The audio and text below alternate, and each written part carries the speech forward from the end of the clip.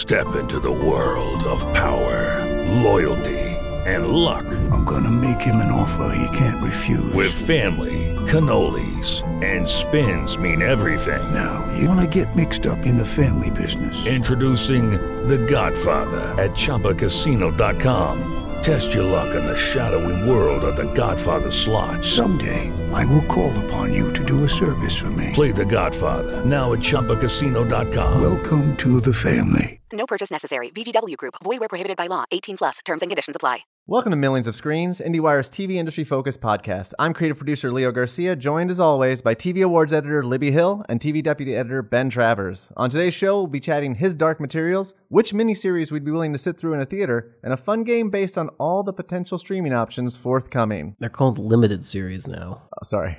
Wow. Wow. Limited. That's why we're the experts. That's why I'm the Rube. And you're the producer. I'm gonna I start love calling that no one agrees to that, though. Like, it's still both. It's just that all the award shows have switched over, so it's just like, okay, I guess we'll call them limited series. This is millions and millions of little screens. Can't you shut up? I'm busy. Boy, what a great show. Now time for the clicker, our recap of the biggest news items from this past week. Libby, his Dark Materials premieres tonight. Yes, it does. What can you tell us about it? HBO's newest fantasy series is an adaptation of the successful Philip Pullman trilogy about... Oh, how would you describe it? Is this related at all to that movie that bombed several years ago? Okay, I just want to make sure. That was also Compass. The Golden Compass. Starring Nikki Kidman Yes. and other people. Yes. Daniel Craig? I don't know. Yes. Yes? Eva Green. Oh, wow. The old guy with the big bushy mustache that I think was on the ranch. Sam Elliott? Sam Elliott? Yeah.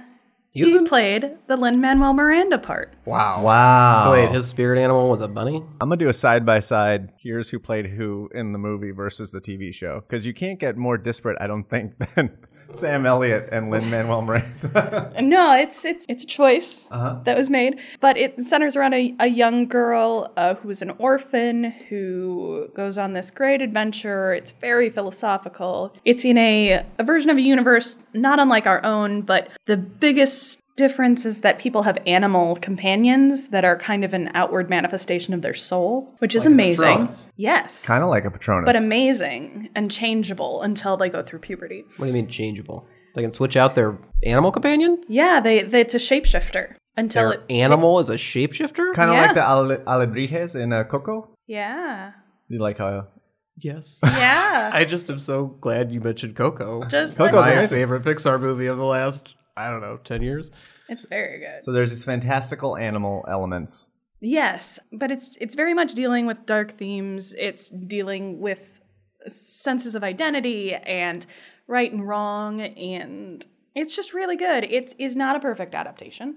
It is a better adaptation than the film was. It talks about things that aren't being talked about elsewhere on television. It grapples with the idea of what is it to have this outside representation of yourself, and what happens if you don't like what you see, which I think is a very adult quandary that is interesting through the eyes of a child. But I don't know what to tell you about it because I don't want to spoil anything. It's 8 episodes in its first season, has already been picked up for a second season series in the UK, where it debuted last night. Are the seasons related to each of the books or no? They are. Okay. So this first season is based on the events from The Golden Compass.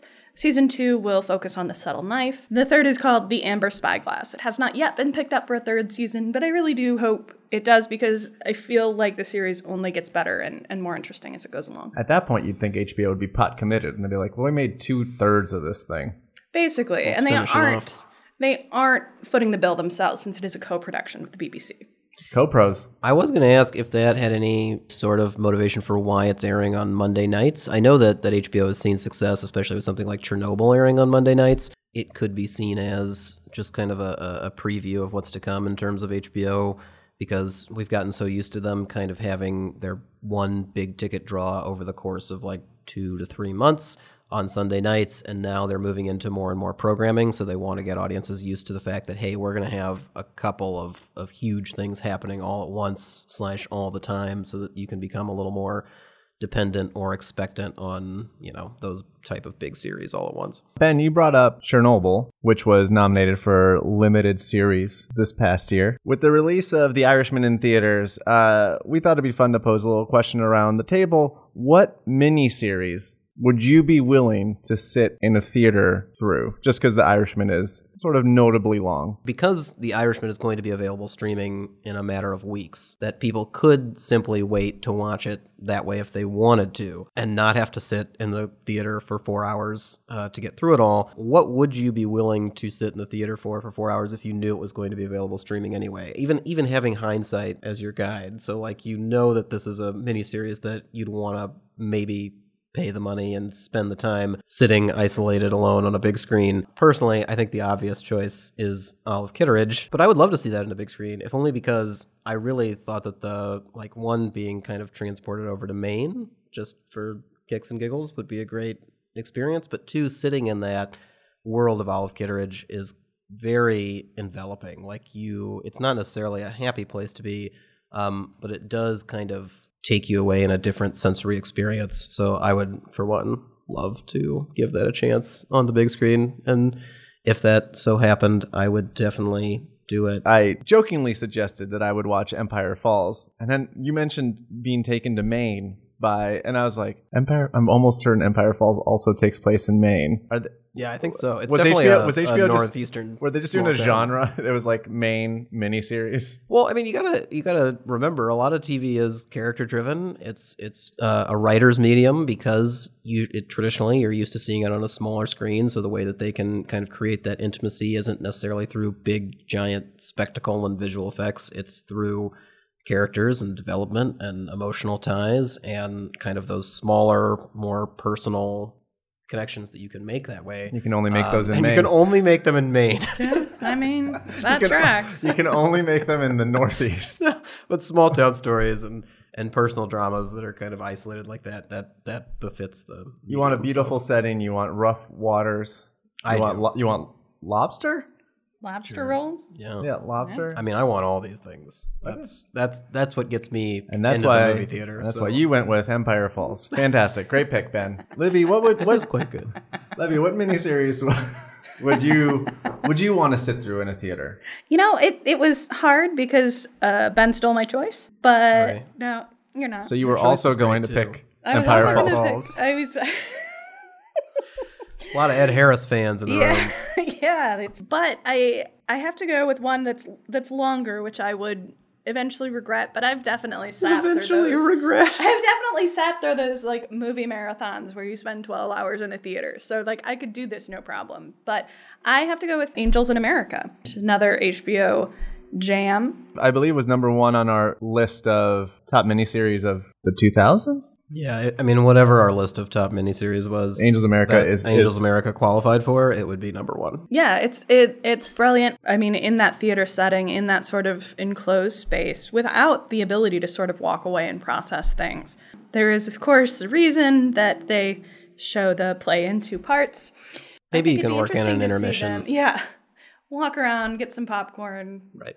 It's the only way the theater would really allow the AIDS crisis and the meaning of life. And but no, I think that it is such a gorgeously wrought piece of cinema. I would love to see it on the big screen. No one asked me, but my pick.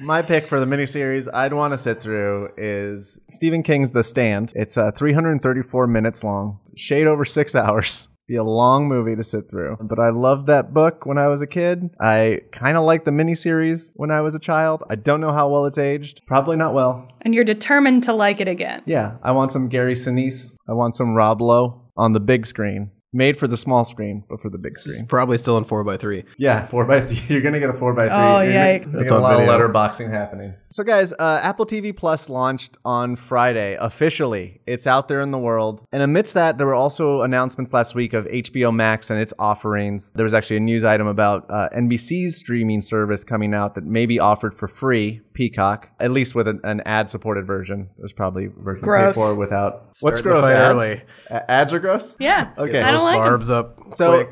So we thought with all this plethora of streaming options, we thought it might be a good idea to play a small sort of game where you have a budget you're allotted and you have to select what you're going to go with. No, it was important for us to kind of do this, at least for our own education, because we're not only entering into the streaming wars, we're entering into a new time for how people watch TV. And there's still a bunch of people who have cable, there's a bunch of people who have satellite, there's a bunch of people who have completely ditched both of those mediums and are only subscribing to streaming services however they can. And then there's the people who are kind of doing both. Like maybe they're scaling back their cable packages and adding, streaming channels that they just can't not have anymore. So we tried to kind of put together a budget based around a blend of those two people. Like I looked up the average cable subscription is somewhere around $60 right now.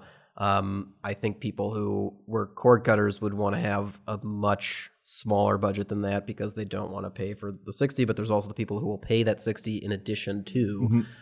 So we've landed on a $40 budget. Yes. There's a lot of consternation back and forth about what the amount should be, but we landed on $40, which is actually, I think, pretty doable to get a pretty good streaming package. For now, but you're not going to get everything. We have a lot of overlap between the three of us, but we diverge in very significant ways, and I think that's interesting, and I have this feeling that in 6 months, these lists could look completely different, depending on how things play out in the industry. Yeah. Especially with the licensing and what will be available where. Right. There's still a lot of deals being made.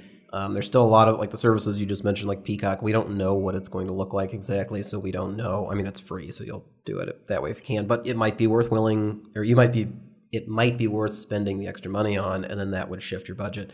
But for now, looking at what we know and looking at what's being offered, and as Apple and Disney start to roll out, these are our preliminary picks. All right. I think maybe start with one we all agreed on. Why do we all have HBO Max on our list? I mean, Watchmen.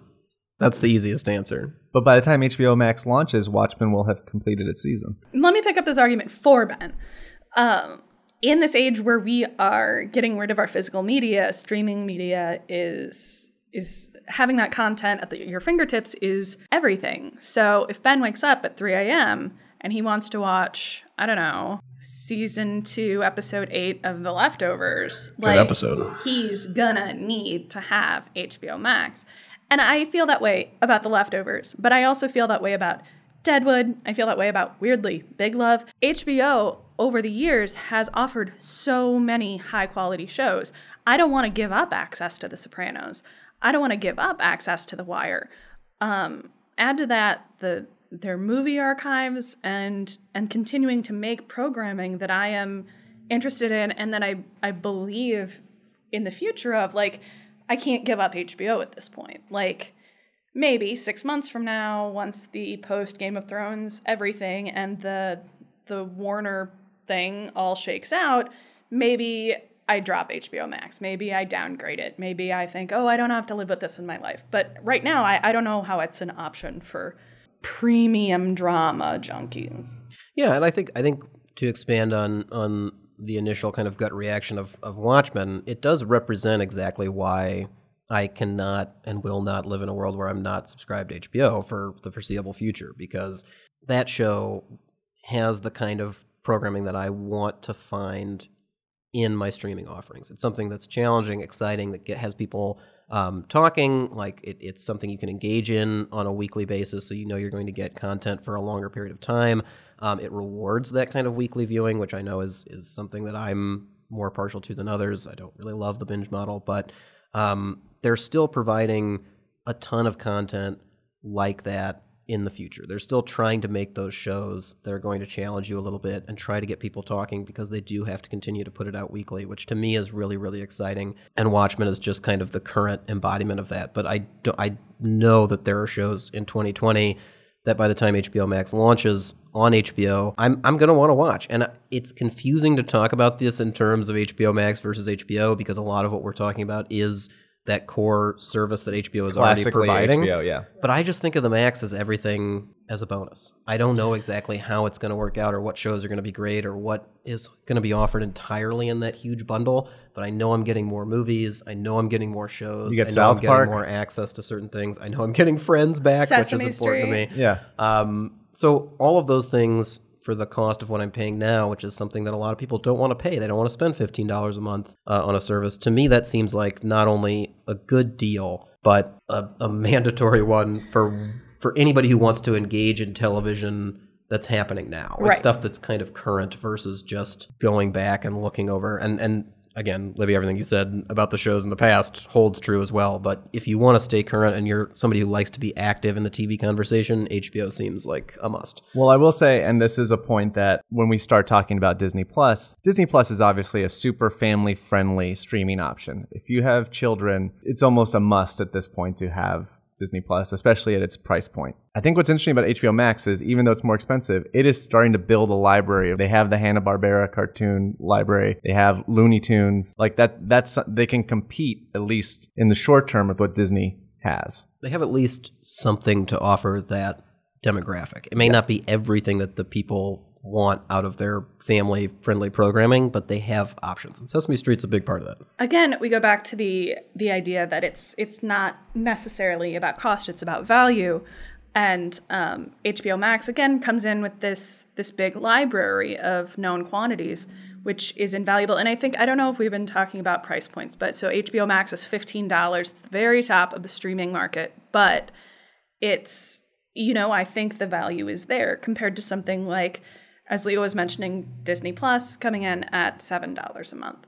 Yeah, the big streamers, you have HBO Max at $15, Amazon Prime at $13, Netflix, the HD version of it, at $13, and then Hulu with no ads, Hulu Plus at $12. And then you have to go all the way down to $7 to get Disney Plus at its current offering. Apple TV Plus is $5, but obviously, as we spoke about last week and the week before, their library does not justify probably a $15 price point right now at this juncture. Right. All right, so we each have HBO Max slotted at what we would say is the number one most expensive part of our budget, $15. Ben and Libby, you both have Netflix and you both have Hulu, but you went about it different ways. Ben, you're going Hulu with ads, and Libby, you're going Hulu Plus, and you're capping out at $40 by having HBO Max, Netflix, and Hulu Plus. I think we should talk about Netflix, especially because Leo didn't choose Netflix. Leo cut Netflix from his budget, which is honestly one of the things that a lot of people at Netflix are worried about happening because of the streaming onslaught, and something that I, at least personally, still don't think is going to happen that often. I don't see a lot of people cutting Netflix just because it's a utility. I see a lot of people cutting other things to make room for what's coming out, but I think people have become so dependent on Netflix, and also they have not wrapped their heads around the content split, that everything is getting sectioned off into its own corners. So like what's owned elsewhere is eventually going to end up on that platform. They may be aware that The Office is leaving and that Friends is leaving and that those shows are going to go away eventually, but people are still looking for whatever new show is coming out via Netflix because they're used to seeing Netflix acquire stuff. Now, that's not why I chose it. I chose Netflix because they are still putting out more original content, and when I say original content, I mean new series, than anybody else on the market.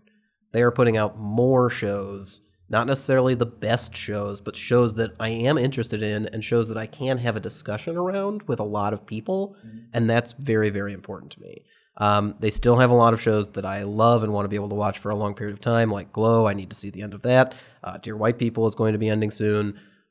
They've still got BoJack, which is wrapping up before we have to make a lot of these choices and HBO comes out. Yeah, there's a lot of things that are ending, but there's also a lot of good shows coming out. To defend my choice, I think you kind of spelled it out for me in a lot of ways. I think aside from a potential Mindhunter season 3, is there anything I'm going to be missing from what the list you just mentioned by the time HBO Max rolls around in May? Like I don't know when all the release dates are, but like everything is sort of closing shop. I mean, Leo, I can tell you right now, you're going to be missing The Witcher. Like you want to be able to watch your new favorite television show, The Witcher, and its subsequent seasons. So I'll see season 1 all of The Witcher. Games. Start realigning your picks right now.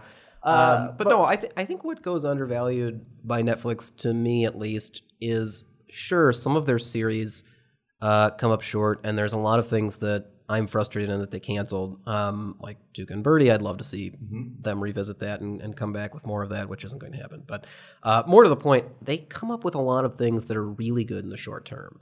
They came up with When They See Us, which is something that I respect the hell out of, even though I didn't love as much as a lot of other people did.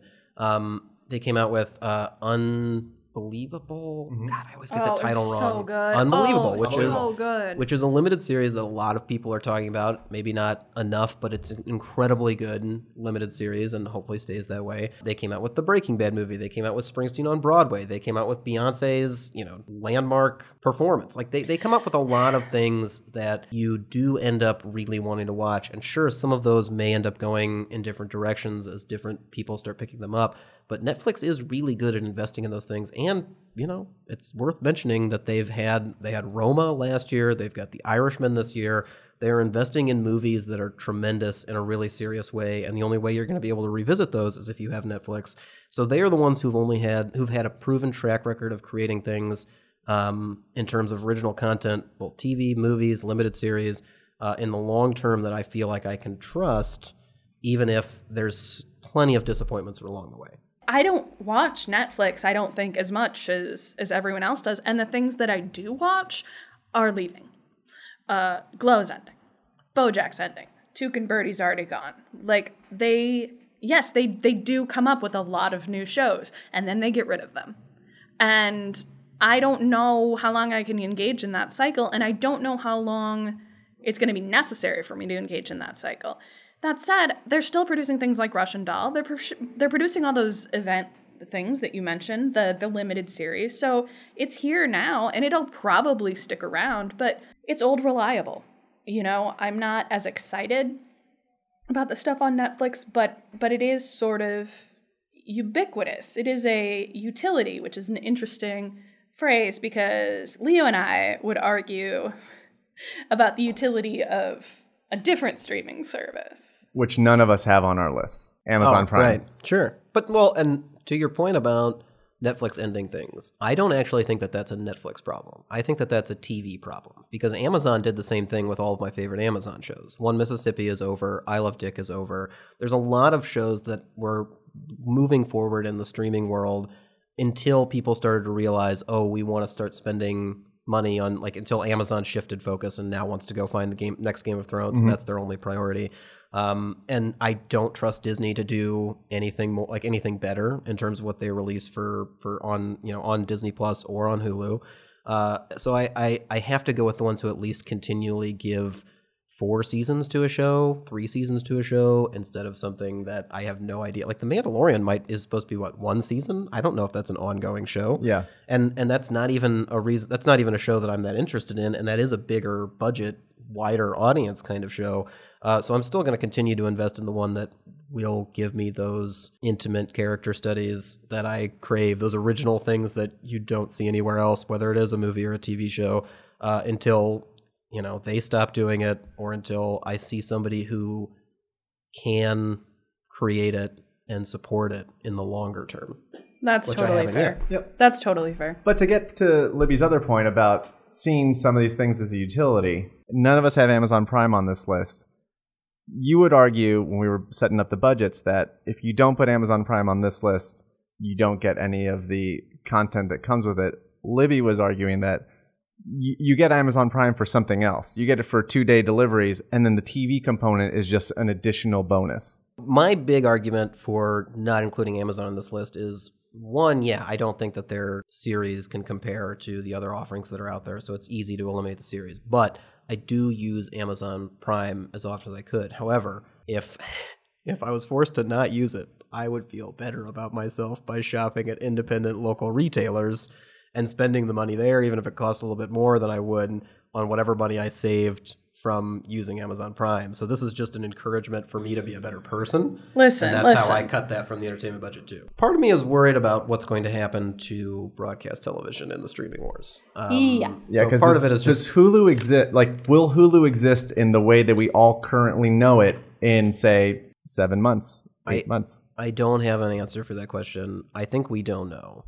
I would argue that whatever we're worried about might be eased by the fact that FX is probably going to get incorporated into that system, and then we're going to have access to all of those wonderful shows. So that makes Hulu just as much of a necessity, if not more so, than it was before. But I've long praised Hulu as it is. I think I'm completely in agreement with Libby in terms of it being something that I'm enthusiastic to spend the money for because it seems like I'm getting so much for my money. I can almost always find something on Hulu to watch that I'm excited, that I either forgot that I needed to watch or I didn't realize it'd come back, or like it's a surprising kind of endeavor every time. And that's because it's got a lot of broadcast TV shows. I just went with the ads option so that I could afford another one. I definitely watch it without ads right now. So I think we've gotten down to the nitty gritty. Libby, you're out. You had HBO Max, Netflix, Hulu. I'm an old person. $40. I like what I know. I like what I like. I'm happy with my choices. The big three, and per your argument, you're going to be paying for Amazon Prime anyway. Because I'm a terrible person. And so you get Amazon so Prime. So I can watch Fleabag whenever I want. I don't argue it's because you're a terrible person. I just argue that for the purposes of this, we had to differentiate between like... I agree. I just want Amazon to know that they're still in my heart. Jack Ryan forever. Jack Ryan Season 2, streaming now. I will say one thing we haven't talked about before we get to your final pick, which is Apple TV+. The bundle that I think I've spoken of in the past of Hulu with ads, Disney+, and ESPN+, is probably something that's going to seem on the surface very attractive to a lot of people, but is probably not the value people think because it's not ESPN. It's just ESPN+. It's you can watch E360 whenever you want, or the 30 for 30 docs, and you're getting like the very low market college football games. Libby and I did not choose Disney+. Yes. I definitely could have. Libby could have if she scrounged for that money and was willing to take ads, but she didn't. She chose not to take ads. For that dollar. Leo, you absolutely incorporated it into your budget. You've said that from the start since we first started talking about this. Why Disney+? I mean, I signed up for Disney+ early the D23 weekend. I am signed up for the next 3 years for $3 a month. So the $7 amount does not even... Is a lie. Does not even apply to me. I could have got Shudder twice. I'm buying Shudder for me, for my family. Everybody's getting Shudder. Okay, so I went with Disney Plus for several reasons. I am in the bag, as I've said before, for the MCU. I'm excited about the fact that Kevin Feige is now in charge of Marvel TV. If everyone could see Ben's face right now, it's like he's in a coma, but like a bored coma. He's so unhappy. Sick coma. There's like nausea in there too. Okay. I want to see how these shows connect to the grander Marvel Cinematic Universe. I'm sorry. And to be fair, I am interested in The Mandalorian. Listen, there's one thing to be excited about in The Mandalorian, and it's Werner Herzog. It's Werner Herzog. Yeah. We all agree on that. I think Golden Globes, supporting actor.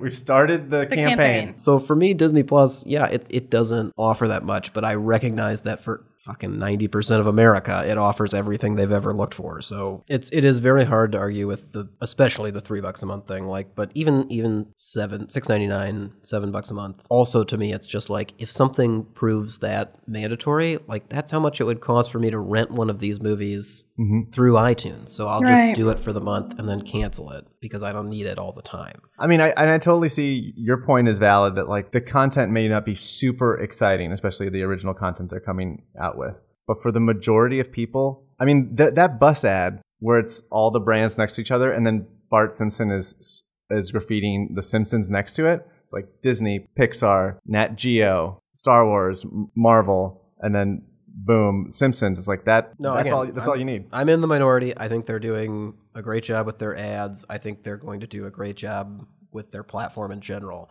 But for my personal budget, that's why I didn't include Disney, and I don't plan to. And you picked Apple TV Plus. I did. I had the money left. I decided to go with Apple mainly because of the shows that are coming out. There's not a lot in their initial launch that I will just have to keep watching or come back to over the next few weeks. But, Servant is coming out. Servant is M. Night Shyamalan. It sounds fucking crazy, so let's see what they've got going on there. There's a new Aaron Paul, Octavia Spencer show coming out. Great. Sold. There's also a little show starring one of our podcast favorites, Justin Theroux, that's, currently casting, getting ready to shoot. So what are we going to do? I wrote down there was actually a few surprising Apple shows that I'd forgotten about. Like, Lauren Bouchard, the Bob's Burgers creator, has a Central Park show that's a musical animated original. That sounds great. Little America from The team behind, why am I blanking on the movie's name? The Big Sick? Yeah, it's Oh, Kumail. yeah. It's Kumail and... The Big Sick. The Big Yep. Sick? Kumail and Emily? And then, Joseph Gordon-Levitt has his own show coming out. And then You're Mythic psyched for that? Quest. I am psyched for Joseph Gordon-Levitt's show. I think he's pretty... You can't just list interesting things person. and say you're excited for all of them Yeah. equally. I'm not... It's not equal. Justin Theroux is the top Okay. most exciting thing. But I'd forgotten that these were even coming in terms of what Apple is Yeah. offering. Libby, Yes. we're into November at this point. Oh, dang it. Do you have a show on Quibi yet? I don't, and that's why I'm not subscribing to it. None of us because- subscribe to Quibi. No. I think because they don't have a show with Libby. Right, Yes. right? Yeah. I was close, but then I remembered Libby doesn't have a show. Thank you for your grudging solidarity. But yeah, I just really want to see the Varsity Blues reboot. well, fair. Millions of Screens is a production of the Penske Media Corporation and IndieWire. Our theme music features excerpts of the classic YouTube video Bjork talking about her TV and Willy Wonka and the Chocolate Factory. Our editor-in-chief is Dana Harris, our publisher is James Israel, and our executive editor is Ann Donahue. You can find us on Twitter at A Million Screens, Midwest Spitfire, and Bent Travers. And I'm Leo Adrian Garcia. If you like the show, tell your friends. They won't even have to try that hard to find us. We're on Apple Podcasts, Spotify, Google Play, and soon we'll be on Stitcher. This has been Libby and Leo reminding you, as always, that you shouldn't let poets lie to you.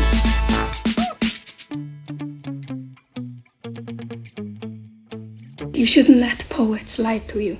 With Lucky Land Slots, you can get lucky just about anywhere. Dearly beloved, we are gathered here today to... Has anyone seen the bride and groom? Sorry, we're here. We were getting lucky in the limo and we lost track of time.